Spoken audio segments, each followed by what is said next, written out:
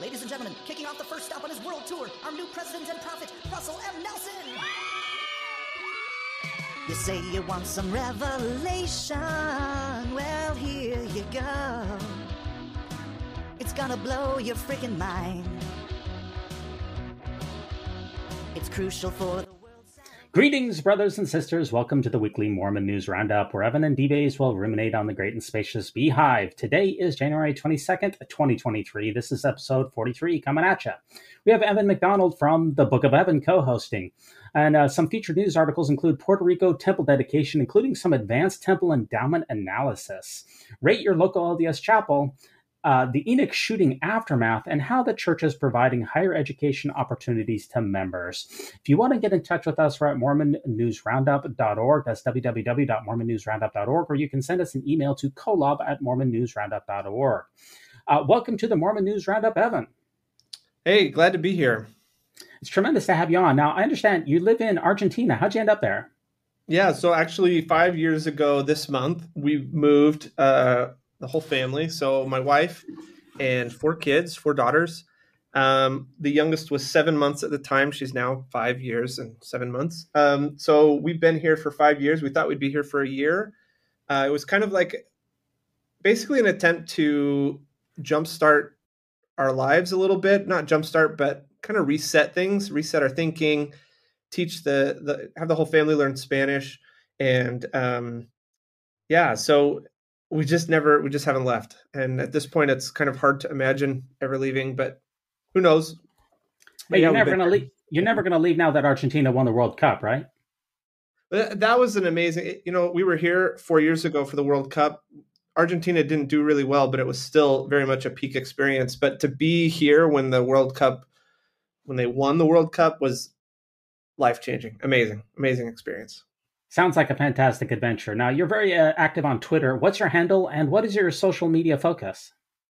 So about a year ago, I started a Twitter, kind of that semi-anonymous Twitter account, because I needed an outlet and a place to discuss all things Mormonism.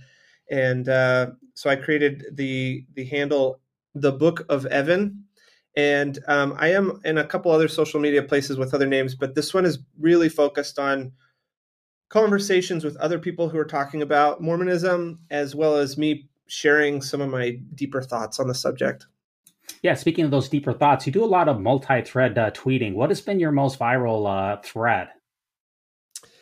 I went and I was just thinking about this. I've made a handful of threads on a handful of topics. And it's interesting. There's those that really resonate with people in the ex-Mormon community, kind of like the progressive Mormon and post-Mormon, and then those that really rile up the active, dyed-in-the-wool members of the church. So it kind of depends on what you're asking. But if you go to the Book of Evan, I pinned one to my profile there that I think has garnered a little bit of attention and had some good resonance. And one of those that comes to mind is a thread that I did not too long ago about people watching, and how since leaving the church, I've realized that I've been more fluid in my relationships with other people and less like gatekeeping the way in which I interact with others and the way that I perceive others. And it's something that I never would have guessed about myself since leaving the church. It was interesting because tons of people that responded that are on the outside of the church, that have left the church, said, "You've described my experience perfectly, but anyone who's in the church they were really offended by it." So it really riled up the bee's nest, the beehive, if you will. And I think that's because it is challenging to accept the fact that that's what happens. Is the church is it causes us to group people into in crowd versus out crowd, and I definitely didn't recognize that beforehand. But I've got all kinds of thoughts about that in there. So now your Twitter, your handle, it says that everyone has to describe themselves on Twitter briefly. It's only a few characters, and what it says under the Book of Evan is unclenching the fist of certainty. What do you mean by that? I don't remember exactly where I heard that, but before leaving the church, before really making the decision that I was going to step away, I was reading a handful of kind of Eastern texts and Eastern ideas. And what I was noticing is this idea of that clenched fist, that tightness of like holding on to, and for a long time I'd really been holding on to, like, this is my testimony, this is what I believe, these are facts, this is truth, this is objective, and really holding on to it. And as soon as I started to let go a little bit, I started to let new things into my life, and I started to find a lot more peace, a lot more joy, and just everything changed for me. And that was beyond all the church history and all the kind of the ugly past of the church and the covering up of that past. The biggest thing for me was finding a huge amount of peace and a huge amount of joy by releasing that kind of dogmatic approach to religion, that dogmatic or that binary approach, the yes or no, black and white approach to life. And so that's where that comes from, this idea of just kind of relaxing and letting life happen around me without trying to be so in control. Right. Hey, is there anything else about your personal life or religious beliefs that you would like to share before we hop into this week's episode? I guess probably the biggest thing that I would just say is one of the challenges that I have had in going through a faith crisis is this idea of binary thinking, and that has made an attempt to stay with me, to where I try to have a black and white approach to, the church is bad, the church is, and one of the biggest things that's helped me is to say the church is not good, the church is not bad, the church just is. And really trying, and I see this a lot in other people who maybe feel angry or feel like they've been deceived as they step away from Mormonism. There is a tendency to have a very binary thinking and to basically stay clenched, but in your determination that this is all wrong instead of this is all true. And so that's one thing that I'm really trying to cultivate in myself. And so you might hear me in our conversation today, maybe I get a little riled up, but I'm working on it. I'm trying to really be open and give space to the fact that this is a part of the human experience, and the human experience is amazing. Well, in order to make sure that you don't get too riled up, Evan, I understand that you do have the Mormon News Roundup Joke of the Week, and that should help you stay centered, right? I do have the joke of the week. So this is a joke I think I heard in a sacrament meeting talk years ago, and I don't know why this has never left my brain. So there's a dad is waking his kids up to get ready for church. He kind of goes into each of their rooms and wakes them all up. And the one of his kids, 15-year-old son, just kind of rolls over and groans, and he's like, "Come on, we got to go. You got to get up, get ready for church." And he's trying, he's prodding, he's poking, and nothing. There's no response whatsoever. And finally, in frustration, he says, "Son, it's time to get up. Where's your faith?" And the son rolls over, opens his eyes a little squint, and he says, "It's white behind my nose. My faith is white behind my nose."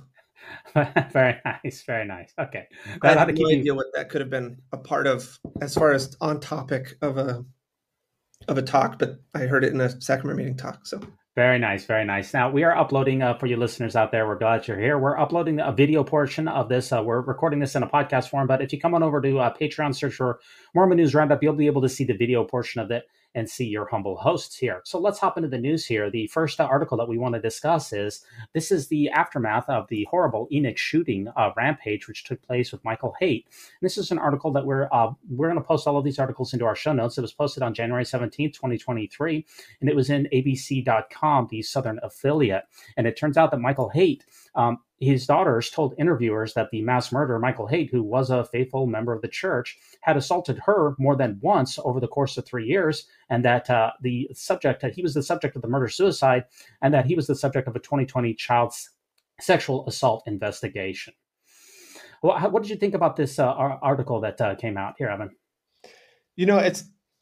It's absolutely saddening. It's terrible. The fact that this happened obviously is not really news that this murder happened, because it happened weeks ago. But as time goes on, we're learning that if someone had listened to these kids, if someone had listened to his estranged wife, that something could have been done. Something could have been done to prevent him from doing it. You see a lot of people really trying to build up his character, not just refuting any character assassinations, which is an ironic term to use for someone who has gone on a killing spree. But this, to see that not only are people in his corner and coming to his defense and trying to defend his character, but also that this really was not a surprise.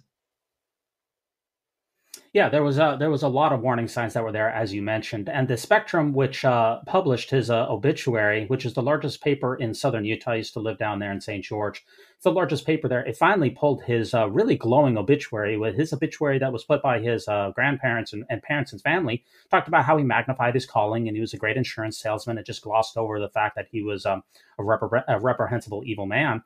And this Deseret News has responded to this obituary pulling. And what did the Deseret News, why do you think that they came out and responded to an obituary getting pulled from the Spectrum about Michael Hay?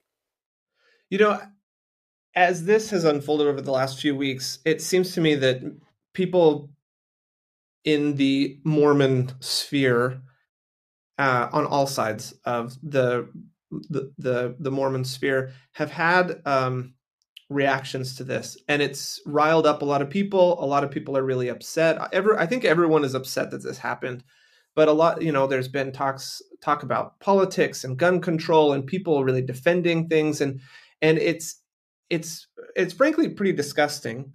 Some of the responses of people who are active members of the church, and I think those who are maybe on the progressive side of the members of the church, are sitting here just head in their hands wondering, how is this possible that anyone in my community is responding this way? They may have an increased desire to disassociate with the church and step away from the church. And so I think the church sees that. And it's interesting because the church could come out and just make it very clear, look, murder's bad. And if someone does that, we're not going to gloss over it. We're not going to put in their obituary that if they murder all their children, that they loved their children and spent quality time with each one of them, which is what the obituary says. And then we're not going to defend the people who put up that obituary, right? We're not going to come to their defense. So the church isn't going to do that. The church doesn't take stands like that, which I don't know why they don't, but they don't. So I have a suspicion that essentially they're using Deseret News to run something that is sympathetic with the folks who are disgusted by this response. And so this story kind of runs cover for the church. The thing that's really fascinating to me about this article is that in the comments, essentially the more conservative, and I don't want to over segment people or define who people are, but I'm just going to, for shorthand, say you have the conservative folks who are saying, this, how can you blame them? It's mental health. It's, and let's not, let's just be nice to this poor guy, this poor victim of life. And then the people who are saying this is a disgusting response to this tragedy, they're essentially duking it out. So you have people in the comments that represent that kind of disgusting view, if I can be so bold, in the comments, coming out in droves, responding and supporting the family and their response to this tragedy. So I don't know. I really don't.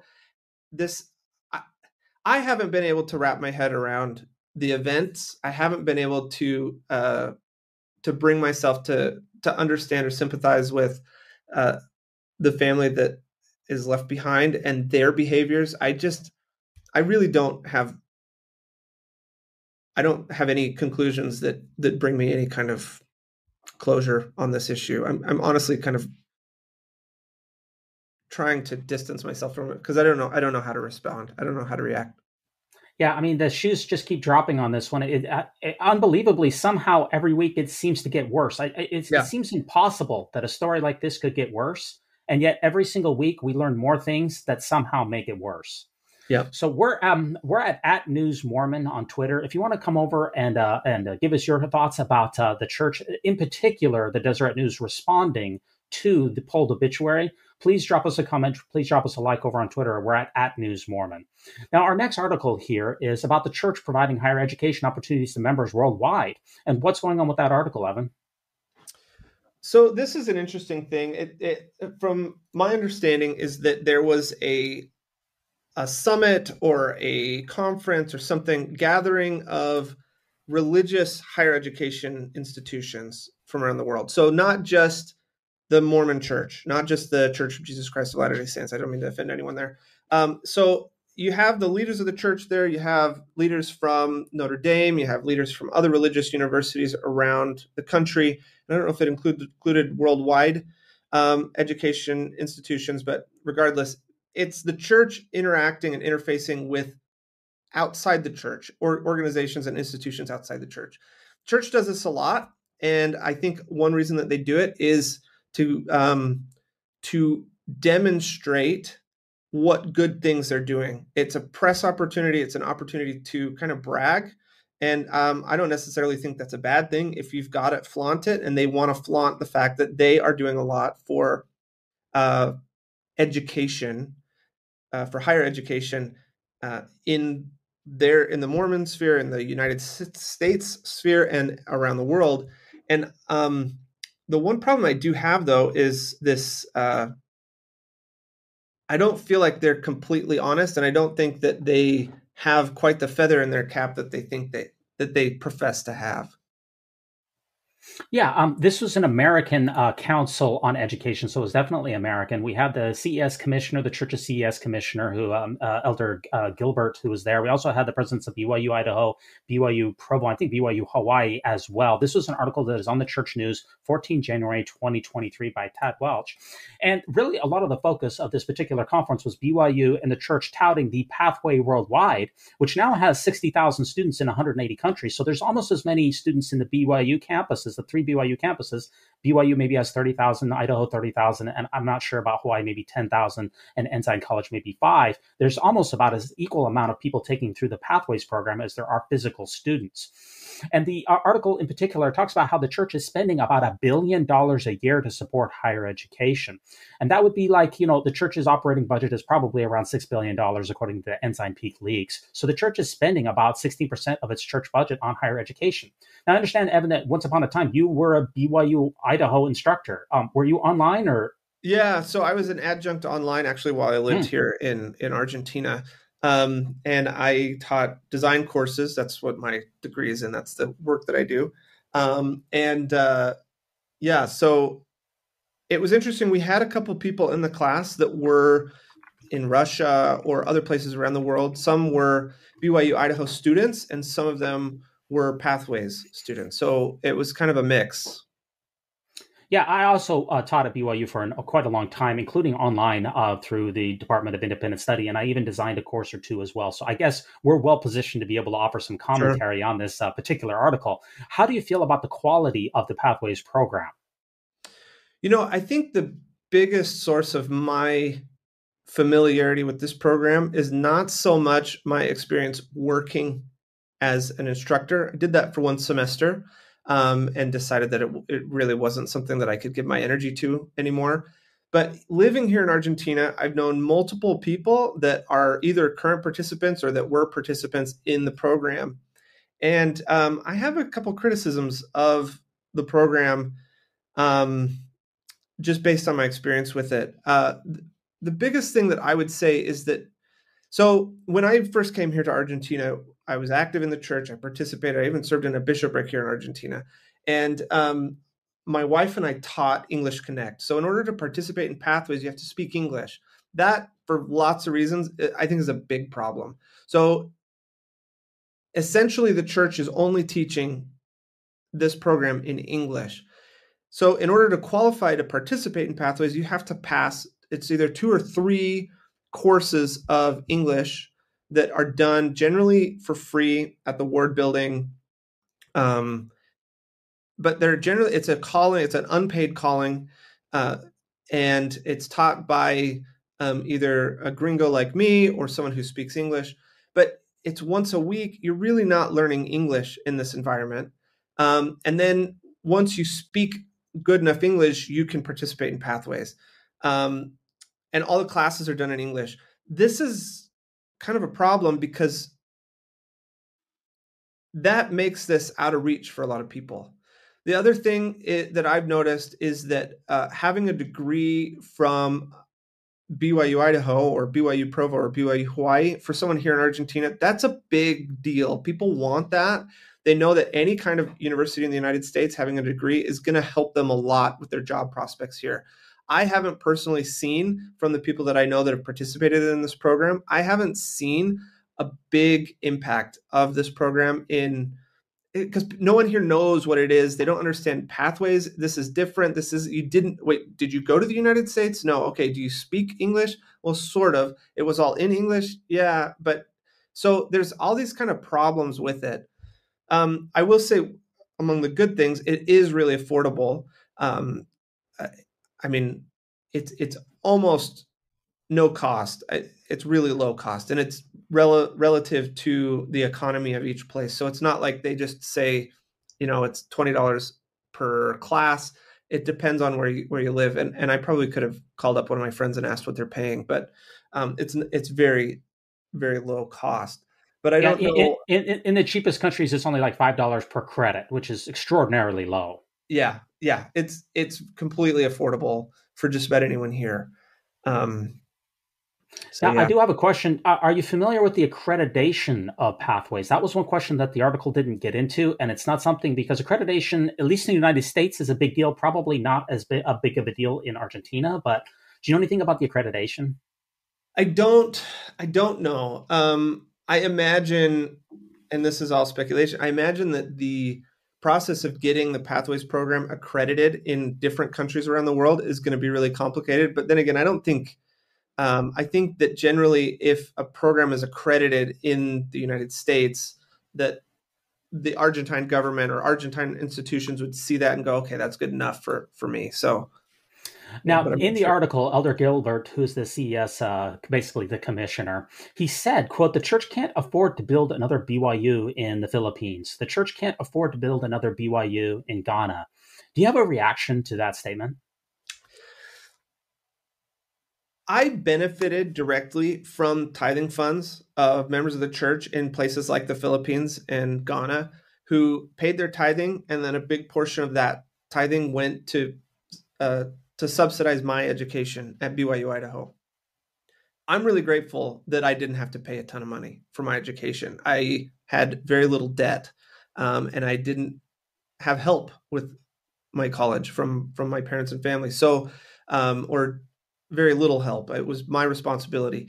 And I'm really grateful for that. But that resource, that education is not accessible to these people in the Philippines and in Ghana and in Argentina. And so in my mind, it makes a lot of sense to build a university in another country, in another part of the world, that in Latin America, where the second most spoken language in the church is Spanish because of Mexico and South America. And so build a university in one of these places. And I don't buy it that the church can't afford it, because the list of things which the church can't afford to do is a really short list. In fact, there's the list of questions that are asked on the Temple Recommend interview is probably a longer list than the list of things which the church can't afford. Right. The church just recently purchased the $260 million industrial complex in Kent, Washington, for instance, and they're developing a $600 million industrial complex in Phoenix, Arizona. So there's a priorities. It's not a question of ability. No. It's a question of priorities. Exactly. No, and that's perfectly said. I couldn't agree more. I think if you want to get kind of halfway, if the church wants to actually put forth an effort to show that higher education, practical higher education that can really help people around the world, they need to start offering courses online in the language of the people that are taking those courses. That, if you can't afford to build a building, which I believe that they can, if you can't afford to build the buildings and hire the people, then start offering classes in a foreign language. They have people that teach these courses, and they could get people in these countries to teach these courses. They could be employing members of the church, good people, members of the church who have the skills to teach these courses. But I think what it really comes down to is centralized control, and the church really likes to have control over what is being taught, over what is happening at their universities. And so having it decentralized or further from the seat of power in the LDS Church in a country like Colombia or Peru or some other place where they could build a university, I just don't think I think that pushes their boundaries of their comfort zone. Absolutely. The church still owns, they used to own many more, but they still own like 15 elementary, secondary schools. And to my knowledge, all of them are taught in English. That big Hamilton, New Zealand church school, which closed in 2009, which was open for like 50 years, it was taught in English, I'm pretty sure. And when the church did the Indian placement program with the so-called Lamanites, those kids were educated in English. And the church operated like 11 schools during that time. The church also rolled out to the institutes, that's for the college students, they rolled that out to U.S. members only at first. And when the Church College of Hawaii was formed, it wasn't taught in Hawaiian, it was taught in English. And church missionaries, they still teach English overseas today. The church really wants its members to learn English. And it just kind of reminds me of that primary song that, Jesus wants me to learn English, to shine for him each day. There's an obsession with the English language in the church. Absolutely. And chalk it up to manifest destiny, chalk it up to imperialism, whatever you want to say. It could also be the fact that, from what we've learned from Joseph Smith, the Adamic language is actually really similar to English. So maybe it's because the Adamic language, we're getting the next best thing, which is obviously English. So maybe that's the reason. I don't know. But I don't understand, because we publish things in the Deseret alphabet. We're fine with the Deseret alphabet, which nobody ever used and really made no difference whatsoever. But we're not fine in teaching all of these saints in their native languages. Okay. So one thing that I want to point out, so I have 4 kids. They're all younger. I mean, right now between the ages of 5 and 14.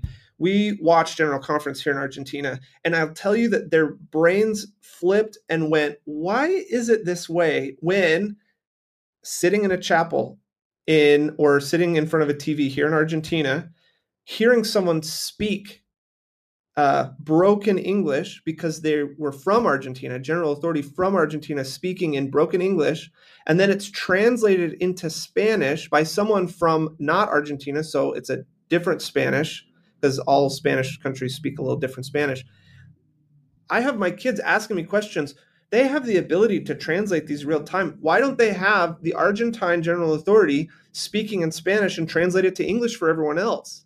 Why don't they have the Korean general authority speaking in Korean and just have it translated into whatever language it needs to be translated into? I honestly don't understand, because they have the technology. I mean, maybe people wouldn't understand it in the conference center, but there is definitely an infatuation with English in the LDS Church. And while they do make it available to everyone, it seems to be that the highest form, the highest degree of the celestial kingdom is all going to be in English. And so maybe that's the reason why the church is trying to get us there. But either that or Reformed Egyptian. It's definitely one of the two, without question. Right.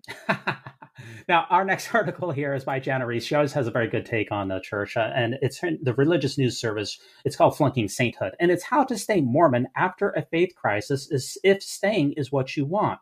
So former LDS Bishop Christian Kimball, he published a book here, and that book is called Living on the Inside of the Edge, a survival guide, which is currently the number one new Mormon book release on Amazon. That's definitely on my to-do list to take a look at. He was a bishop as well, just like you were, Evan, for 25 years. And he has a couple of highlights from the book that I would like to get your perspective on. So number one, his suggestion for how to stay Mormon after a faith crisis, if you want, is number one, his suggestion is get rid of magical thinking. What's your reaction to that? I actually like magical thinking. I mean, it's a little bit tricky because I don't necessarily believe in a lot of it, but there are things outside our understanding that are happening, and I think it's okay to do that. And in fact, one of the last books I read while I was still trying to kind of hang on to my belief in the church was the book Revelation by Patrick Q. Mason. And one of my favorite things in his book is he marveled at the magical thinking that we have in the church, that you can have a medical doctor that is trusting in the science of medicine and all these things to help heal people, and then goes home, and when his kid wakes up sick in the night, gives a priesthood blessing. So, I think magical thinking, not only is it kind of endearing, and one of the things that I personally think is kind of neat about any religion really, But I also think it's kind of hard to throw that out because it's at the core of the church's history. It's at the core of our experience. I do think we push pretty borderline on superstition. I think getting rid of superstition might be maybe a better way to think about it. But yeah, I don't know. I think you're asking a lot for someone to throw magical thinking out while keeping their faith in the church. Yeah, I agree. His number 2 suggestion in the book is an adult attitude towards the church. And I find that to be very particular since I imagine that this book was geared for adults anyway. Do adults not have an adult attitude towards the church already? I think maybe he's it's all conjecture here, but maybe what he's trying to say here is be an independent thinker. You have a lot of people in the church, and a lot of the expectation of the leaders of the church is to just trust us, obey blindly. When you get called in to meet with the stake president or the bishop, if you say, "What's this about?" they say, "Well, just come ready to have a conversation." They don't treat us like adults a lot of the times. And yeah, I think it's a good way forward for people. I think it's a good thing for people to start to try to do more, but it definitely runs contrary to a lot of how the church operates. I'm a child of God, being sung in sacrament meeting, beautiful song, but those are ideas and principles that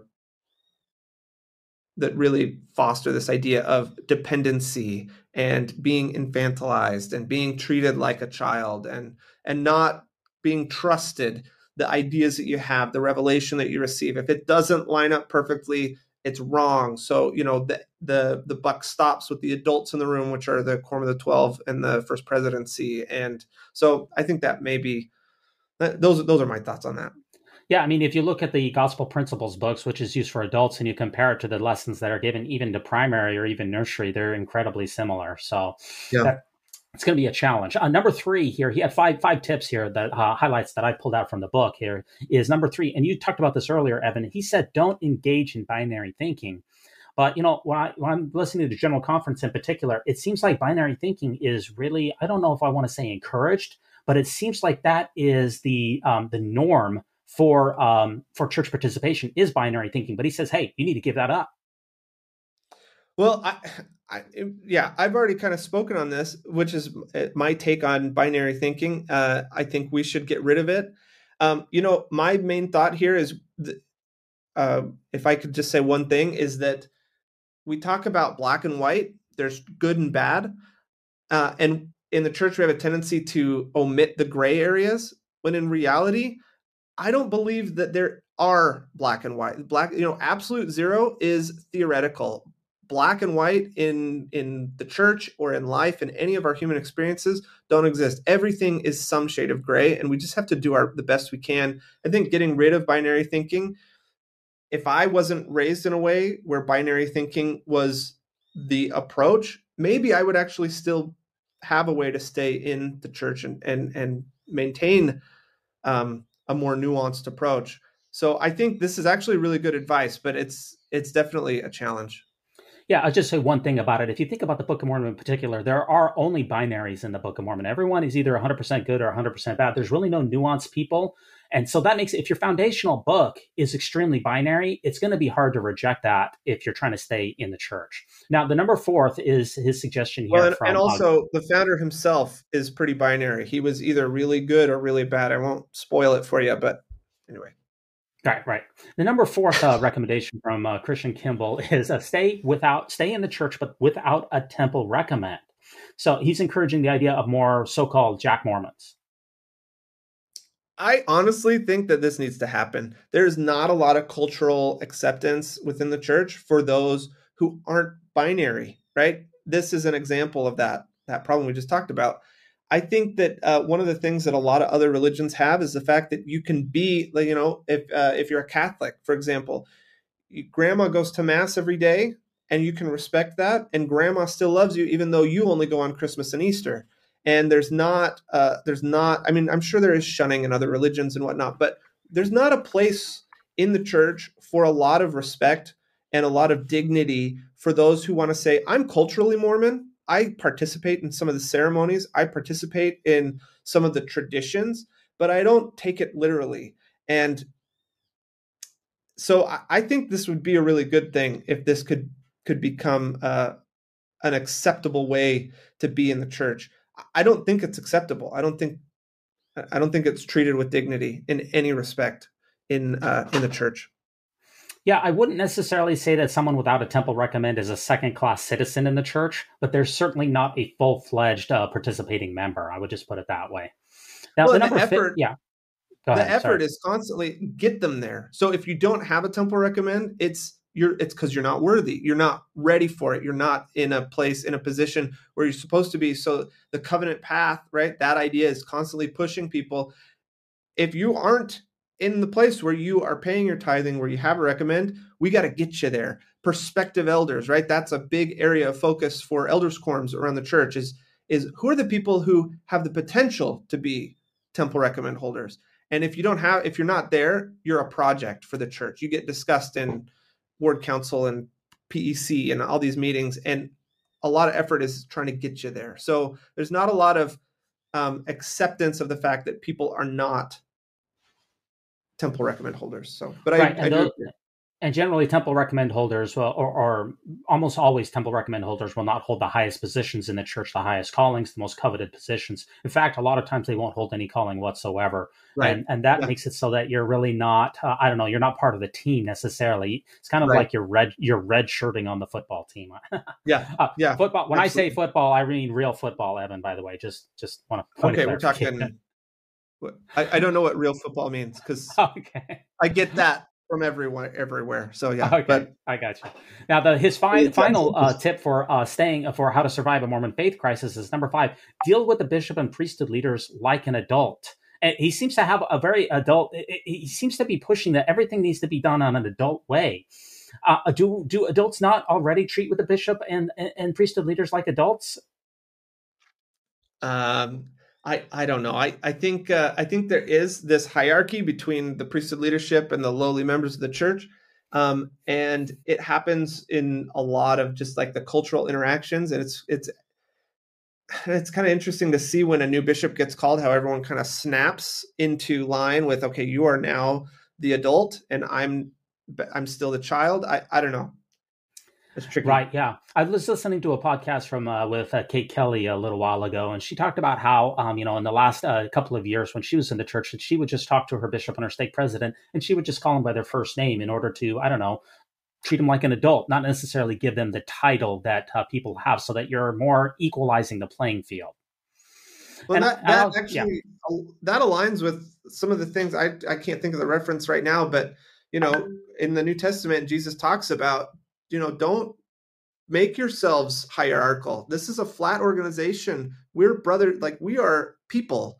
We're all on the same playing field. We're all on the same level. Don't start elevating each other to different hierarchies. And so in a lot of ways, this idea that, and I was taught, if a deacon's quorum president, because he holds keys, you should constantly refer to him as president, even though it's a 12-year-old. I'm all for respecting kids and treating them as full-fledged human beings because they are. But this idea of elevating and de-elevating people based on their calling and their responsibility and their priesthood and their status, I think the figurehead of the church, Jesus Christ himself, actually told us not to do that. So. Yeah, I was listening to this podcast, the Mormon News Roundup, is sponsored by Signature Books, so we want to give a shout out to them. But there is an official Signature Books podcast, and this week it was with Michael Hicks, who I'm very familiar with. My father actually baptized him, but he talked about in the podcast how he was once excommunicated and then came back to the church, became a BYU professor, is a very faithful individual, even though he was a pot-smoking hippie.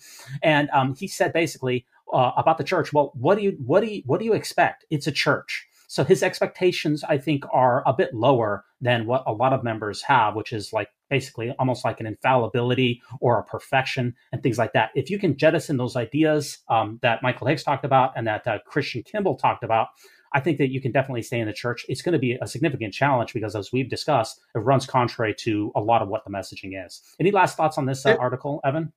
I just wish the church would acknowledge that it's a church. The leaders of the church don't acknowledge it. They call it the kingdom of God on the earth. They refute any possible any instance of fallibility.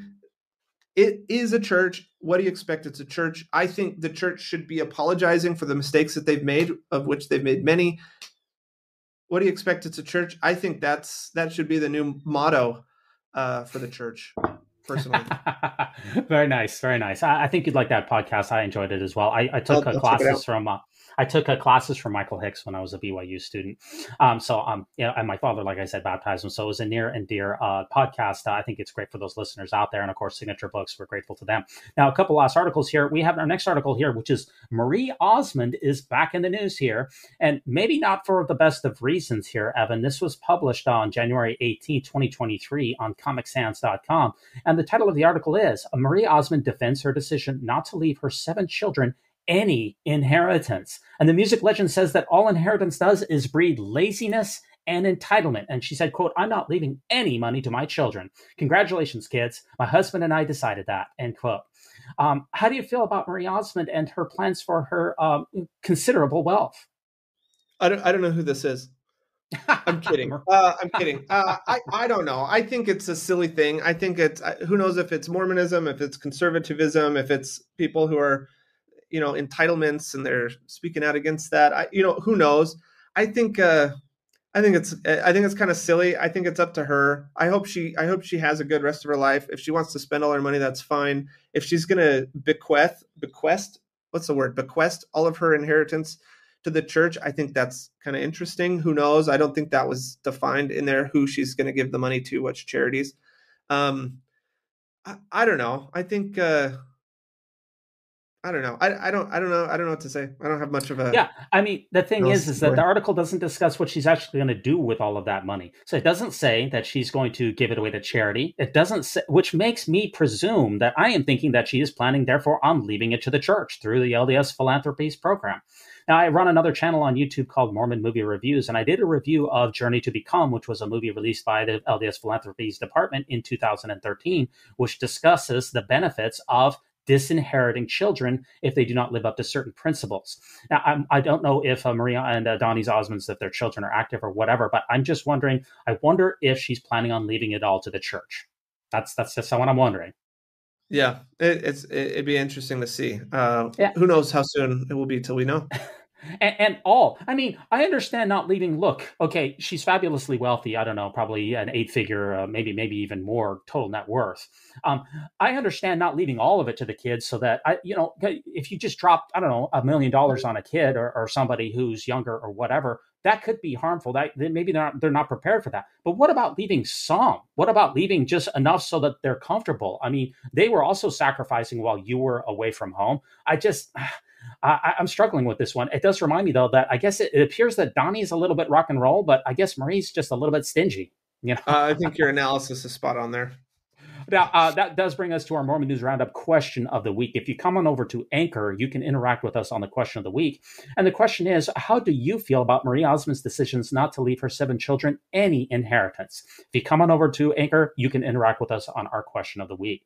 Now, our next article here, which is, I don't know how long this has been around, but the church has released guidance about how to review your local church, specifically on Google. It says to share the gospel by posting an online review of your local chapel on Google Maps or Yelp or whatever else it is. Now, I don't know when this was released, but it is on the church's main webpage. And I went and looked at my local chapel, and Evan, I have to tell you, my local chapel is actually kind of low. It's only 4.7, whereas most chapels are in the 4.9 range. Yeah, you would think the only true church, you'd have like 5.5 stars for everything. I'm just honestly surprised that mine is so low, 4.7. But I did read one review of my local chapel, which I think is kind of amusing, and someone rated it with 3 stars, which was one of the worst reviews. But they said in the review, "These are very nice people, but I'm convinced it's a Ponzi scheme." Now, I'm just wondering, if something's a Ponzi scheme, how does that deserve 3 stars? Something's a Ponzi scheme? Should that be a big warning and should be a 1 star? I guess if it's a nice Ponzi scheme, it's 3 stars.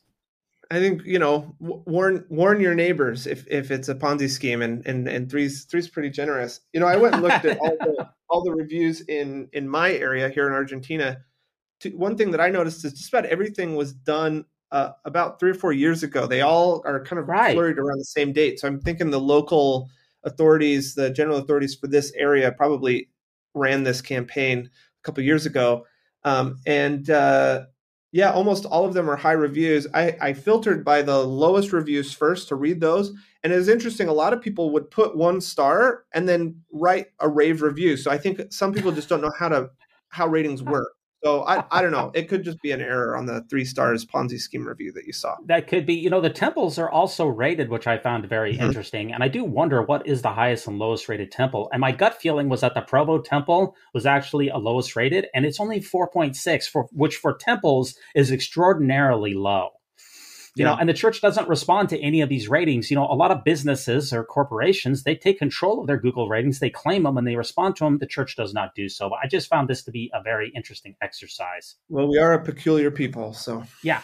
Now, this is going to be a quick article here. Evan, you tweeted out this week about how Mormon.org redirects to the church's main webpage, and also the LDS.org also redirects to churchofjesuschrist.org. And we also noticed that there's another redirect. And what was that? Victoryforsatan.org takes you straight to churchofjesuschrist.org. So I generally use LDS.org anytime that I want to fast track. I think I'm going to start using this one to get me there. Victoryforsatan.org. Wow, that's surprising. And I thought that, the church must have bought that domain, but is that the case? Well, it's possible, but I think it's kind of unlikely. Although it really is possible. I went and looked at the Whois, which is a database of, you can look up to see who owns a domain. And a lot of times you can get contact info to reach out to the owner of a domain and whatnot. Everything's redacted. So either the church did it and didn't want anyone to know, or this is a really great $10 a year prank. Because obviously, for those who are not in the know, using the term Mormon, calling it the Mormon Church, or not calling the church by its full name, that is a victory, a major victory for Satan. That's why someone, either the church or someone else, has bought that domain and redirected it to the church themselves. Because I just find that to be very amusing. I stumbled upon that myself this week, which I think is really funny. That's pretty funny. Now, our next article here is by Jacinda Ardern. The Prime Minister of New Zealand says that she is stepping down. It's a little bit early. She's saying that she has no more energy in the tank. This was released on the BBC just 2 days ago by Shamaya Khalil. And so essentially, before she is not going to go for re-election, I think it is absolutely without question that she was the most powerful, politically speaking, ex-Mormon in the world, and maybe the most powerful ex-Mormon even without a qualifier. But she has said that she is going to be stepping back. She's looking forward to spending more time with her family and being there with her daughters when school starts. How do you feel about this article? Well, I didn't know that she was previously a member of the church. And so until this, I saw some conversation on Twitter about this. One of the things I told my wife, I was like, hey, did you know that the New Zealand PM is an ex-Mormon? And her first reply was, and I should say, first of all, my wife is very proud of her for doing this. And actually, we've had some conversations around the dinner table about how commendable this is to know your limits and to set those limits and then to stop doing something if it's no longer good for you. So when I told her, she responded to my text and said, she quit the church. She quit this. She's really great at quitting things that aren't good for her. So anyway. Yeah. Well, I think there's a president. There is an active member of the church who's a president of a country in Africa, in a small country. So, but I don't know if I can't remember his name right off the top of my head. But I don't know who the next most powerful ex-Mormon on the planet would be. I suppose that you might say that it was my estimation would be either Dustin Lance Black, who brought us the Under the Banner of Heaven, or perhaps John DeLynn. Those would be my guesses. Would you argue with that, or do you have someone else in mind? That sounds pretty good to me. Who's the actor? The really attractive actor that all the ladies like. He's got a lot of power. I think Ryan Gosling has a lot of power over the hearts of a lot of the ladies because he's a pretty good looking guy and he's an ex-Mormon. So he's got a lot of power. Is that a fact? I wasn't aware of that. I wasn't aware of that. I'll have to look that up. Okay, so our featured news article here, and this is our final news article, and our featured news article is coming from the church news, newsroom itself, and this was released by Mary Richard on 15 January 2023. The title of the article is "A Prophetic Promise Fulfilled: San Juan, Puerto Rico Temple is Dedicated." And can you read that first section that talks about what happened? Quote, "As you individually grow to become more of the person God wants you to be, you can know for yourself that better days are ahead for the people of Puerto Rico," President Russell M. Nelson said while visiting San Juan in September 2018. 1 month later, he announced the temple for Puerto Rico in the October 2018 General Conference. So there's a bit of an irony here with the church leaders touring Puerto Rico in the aftermath of Hurricane Maria, is that the wealth that the church has to affect the island in meaningful ways. And so after President Nelson visited, what did he do to affect the island? What was his plan? Well, apparently it's to build a temple that the card-carrying members of the church in Puerto Rico can enter. That's right. Now, it says in the article that it's a prophetic promise fulfilled. So I'm asking you, Evan, technically speaking, is this a prophecy? I've been thinking about this, and this is kind of, how do I say this? One of the chief value propositions of the church, one of the reasons, and missionaries say this when they're telling people that don't know about the church, when they're telling them about the church, is that we have a prophet who speaks with God, who gives us direction, that you only get it here. Proprietary information, proprietary insights only available to the prophet, president of the church. But professing and making a prophecy that things are going to get better after things are about as bad as they can get, I don't feel like this is something that only a prophet could say. In fact, I'm sure lots of people made this statement, and I doubt any of those people, as they see things improving in a place after a massive storm like this, I doubt any of them are claiming that they called it, that they made some sort of amazing prediction. I think if this is the standard with which we're calling prophecies, that the church is having a hard time holding up this value proposition that they have some amazing thing to offer that no one else can offer. So I don't know. When you compare this level of prophecy that we saw in this article with last week we also had a prophecy, and that's when Russell M. Nelson was discussing that he said that Wendy was about to talk about Scrabble, and she did indeed talk about Scrabble. So we have him foretelling the future of what his wife would say, and then we have him talking about how things will get better in Puerto Rico after a major disaster. The level of prophecy here is extremely low. The bar really could not be lower when it comes to these two so-called prophecies. Now, Hurricane Maria did strike the island in September 2017. It was the strongest worldwide cyclone in the entire year. At least 3,000 people died. There was $100 billion in damages.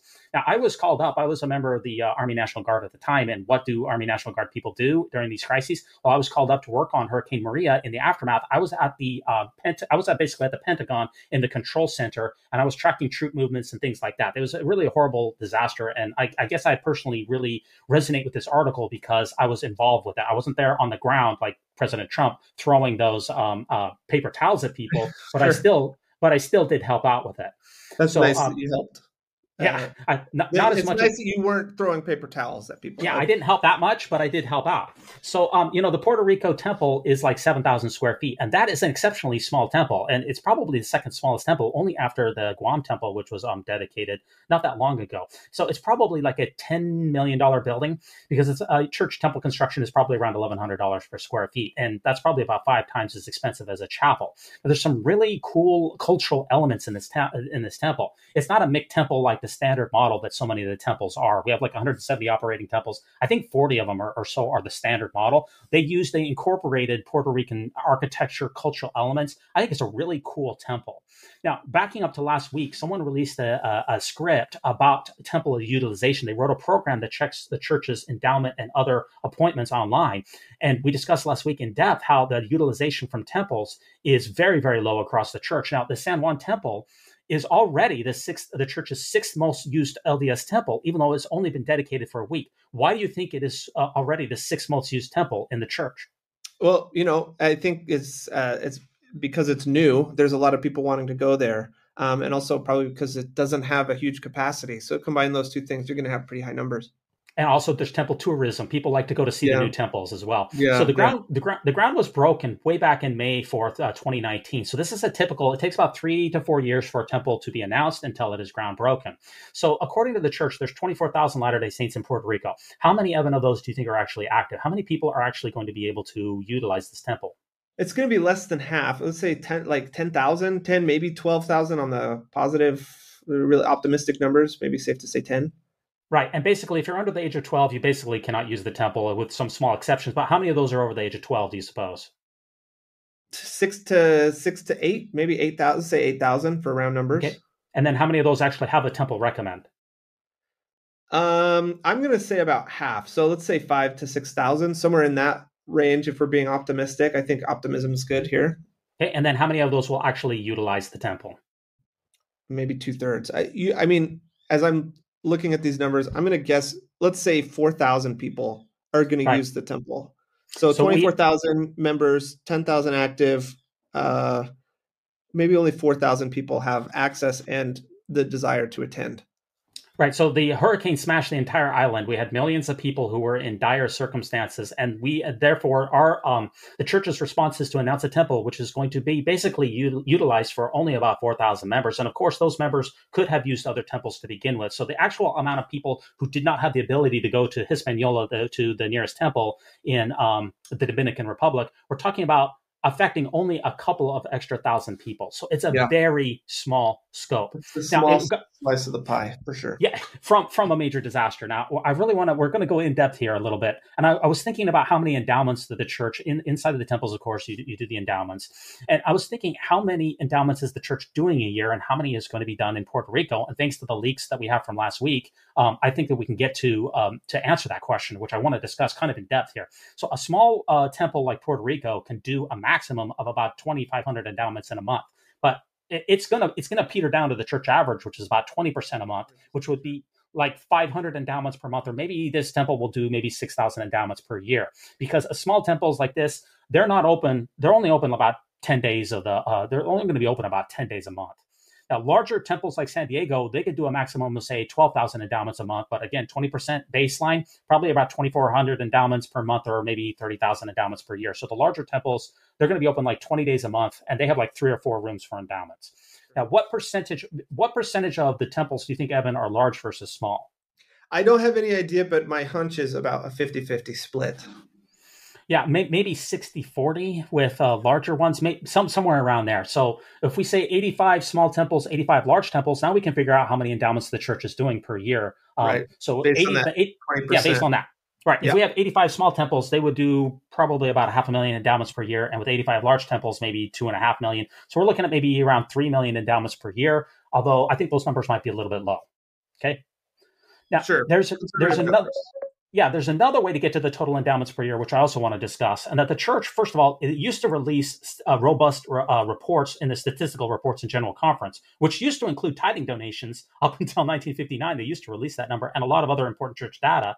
But as soon as the church started doing poorly financially, they stopped releasing those. Now, the last temple data that was released by the church in General Conference that included the endowment number was back in 1985, and they said that there was 5 million endowments for 6 million members. So it's about a 1-to-1 correspondence ratio.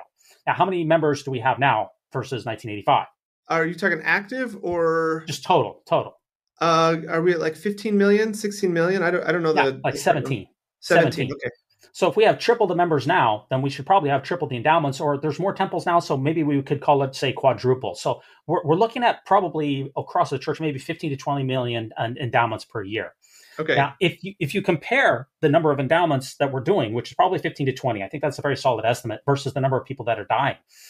According to ourworldinddata.org, you have like 70 million people dying a year. So we're not close to even the replacement rate. It's a big deficit. Right. So the church would have to ramp up its endowments to at least 100 million to even start chipping away at the people who are dying, who are dying. And it would still take thousands of years to catch it up. Now, I also wanted to think about how many proxy endowments has the church done in the entire dispensation. And of course, there were no proxy endowments in any other dispensation. So this is the only one that had them.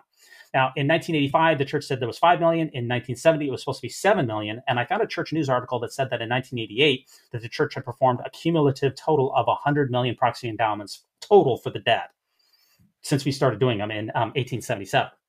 So what I'm trying to get to here real quick here is that my humble endowment estimates, how many endowments have ever been done on this planet? So from 1877 to 1900, maybe a total of 6 million. From 1900 to 1977, maybe a total of like 40 million.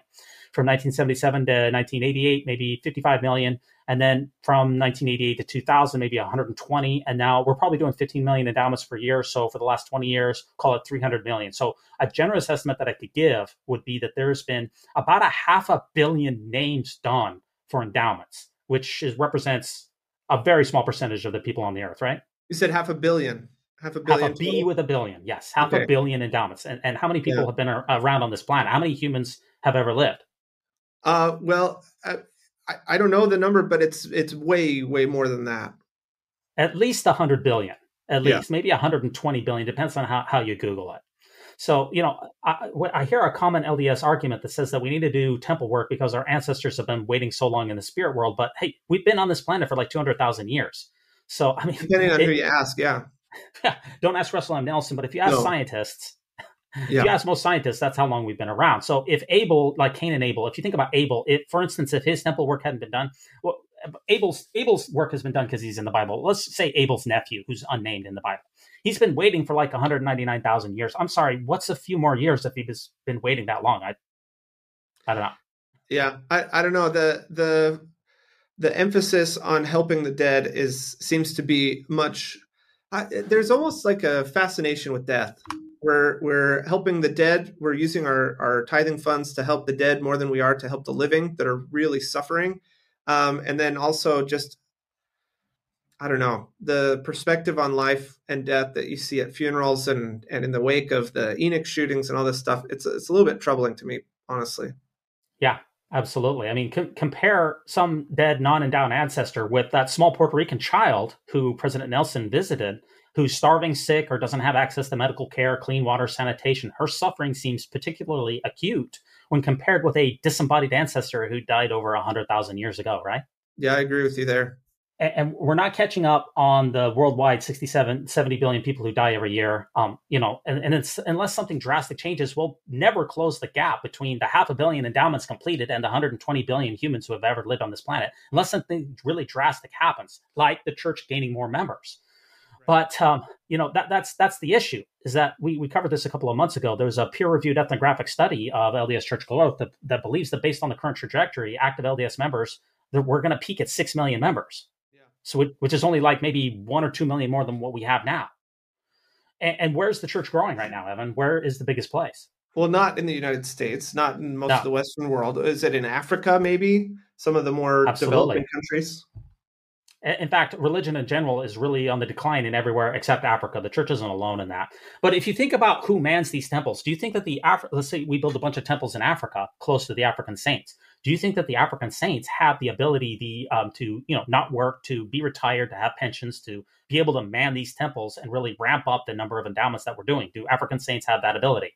No, I don't. I mean, you would hope so, but temples really do depend on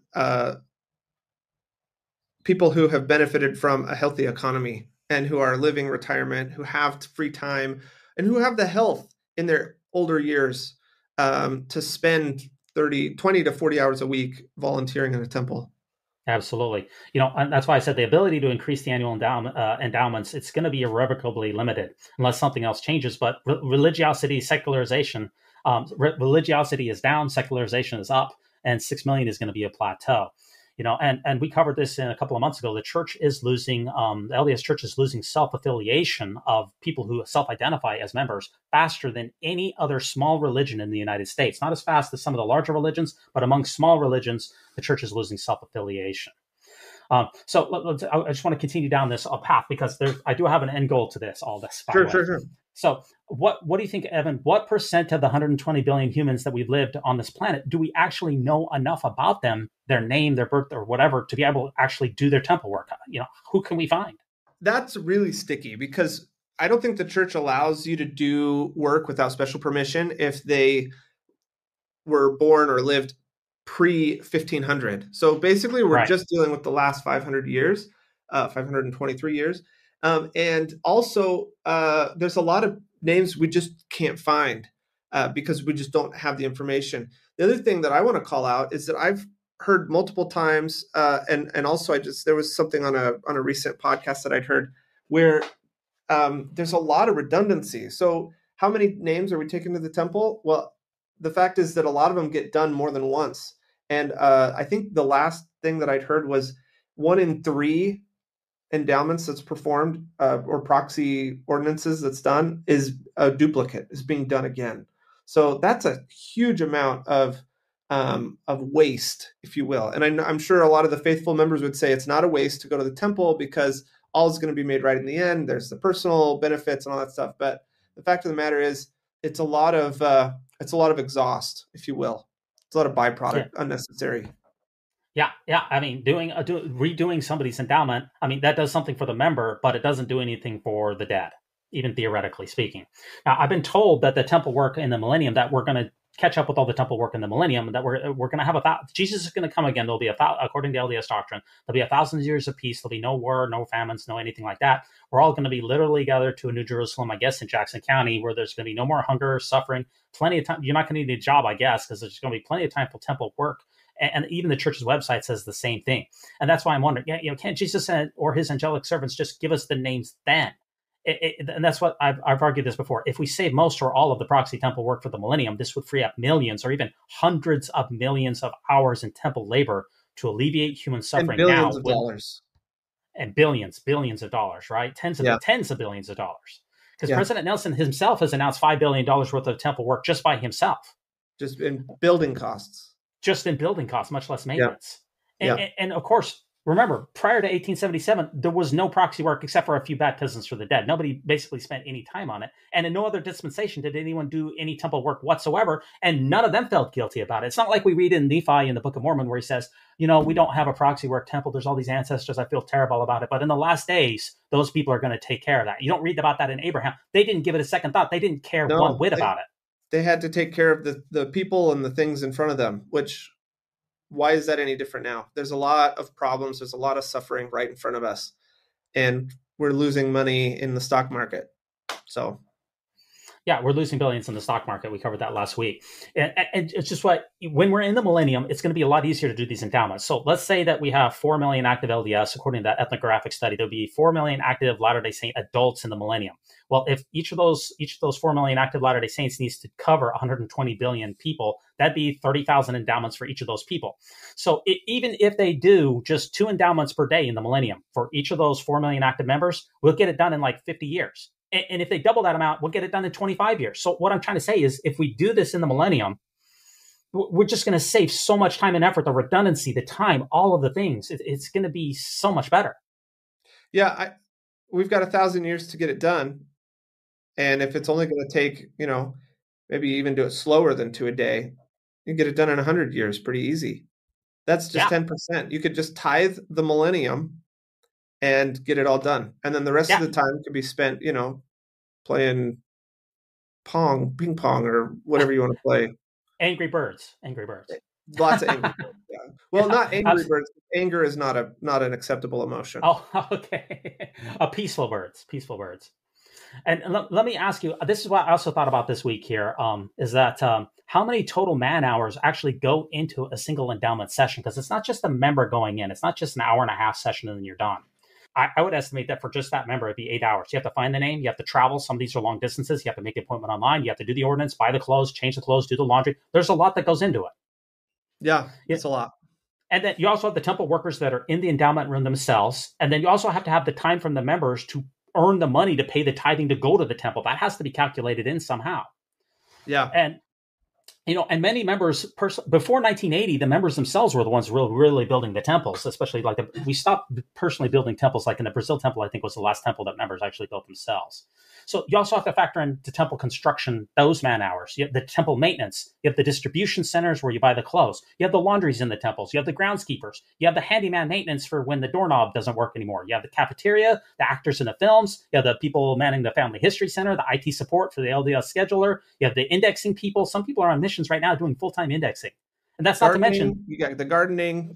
yeah, exactly. Don't forget, you have the temple presidency, the temple office assistants, and then some of these temples, if you travel from long distance, you have to stay at the temple, and that's where you have the what do they call it? The patron housing. What do they call that? Yeah, it's like basically a hostel. Yeah.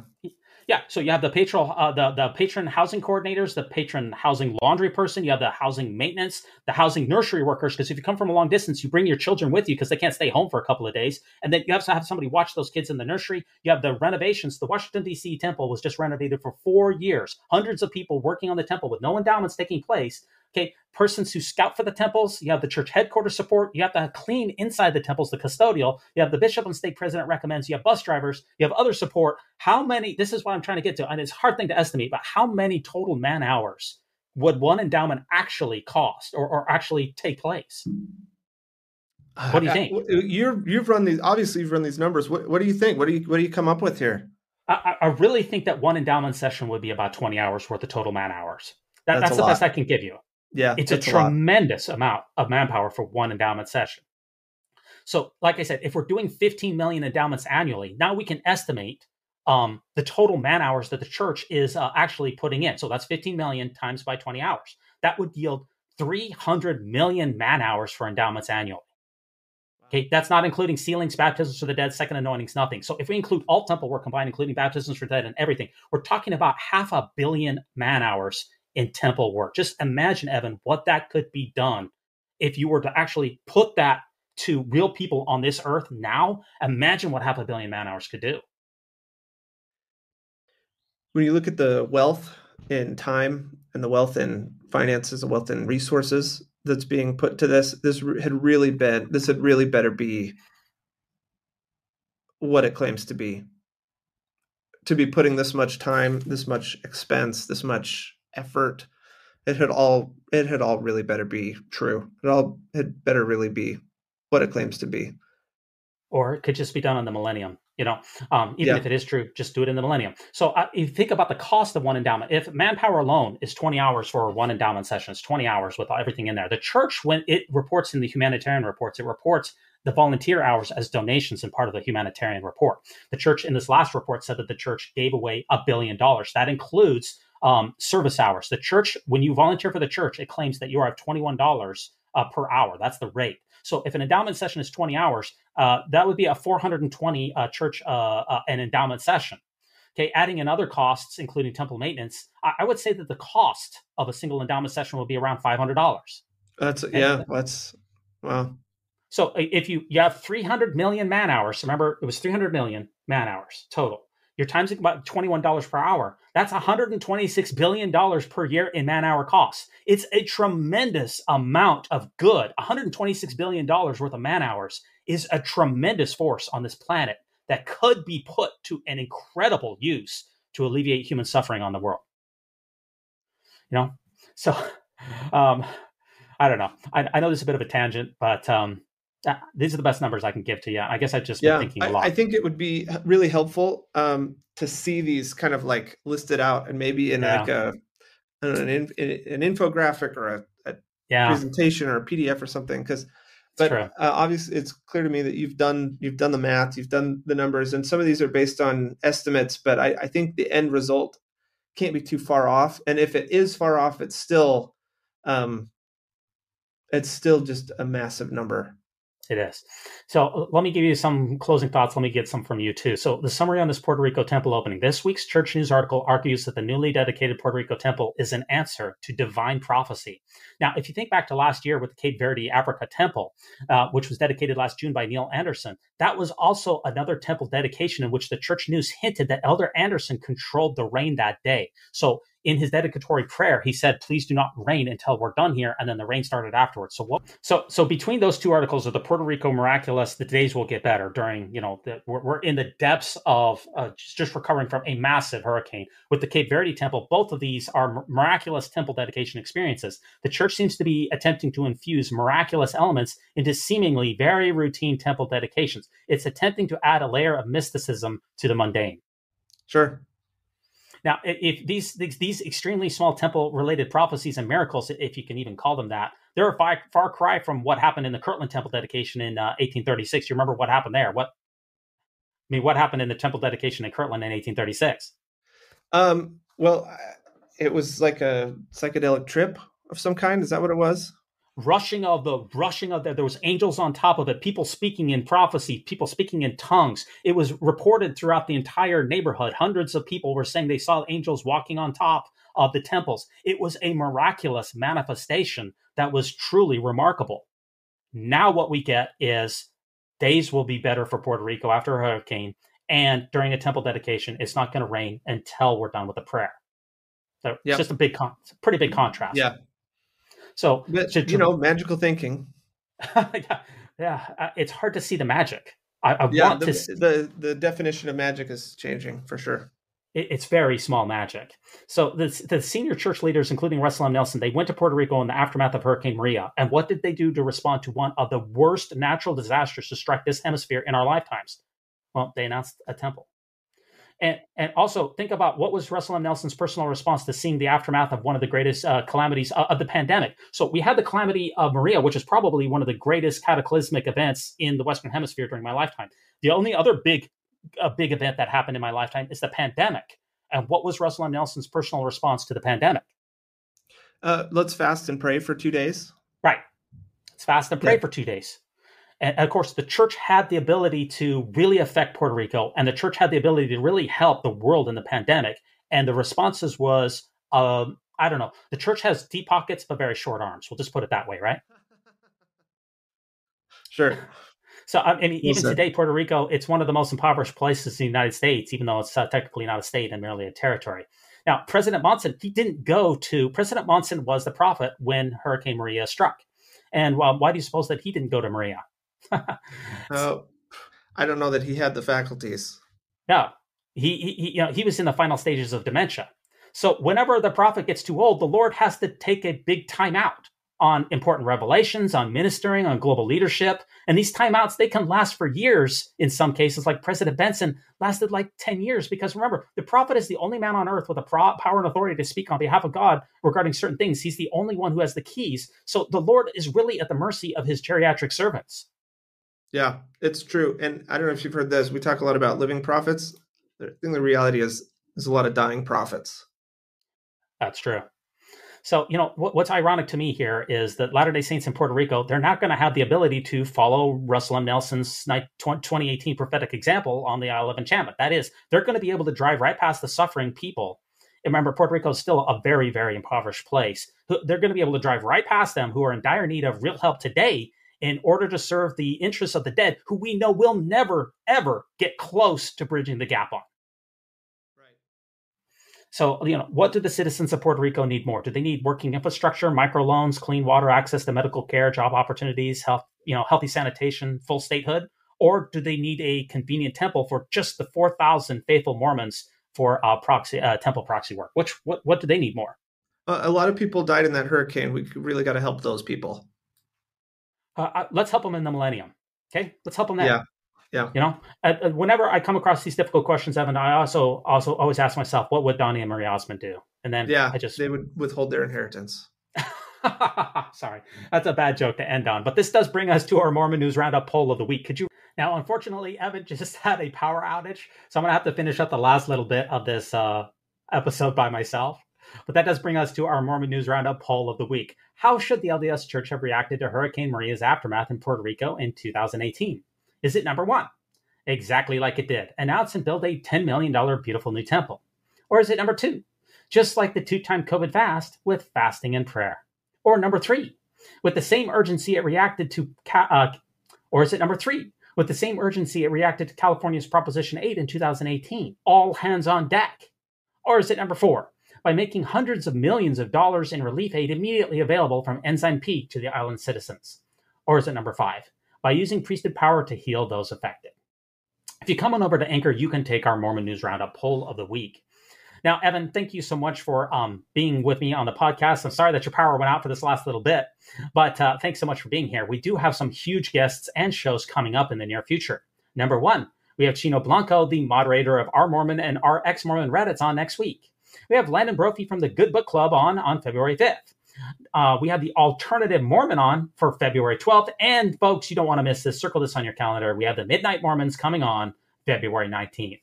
Now, shout out to Weird Alma for this episode's music, and thanks so much for ruminating with Evan and myself on the great and spacious beehive. And remember, no unhallowed hand can stop this podcast from progressing.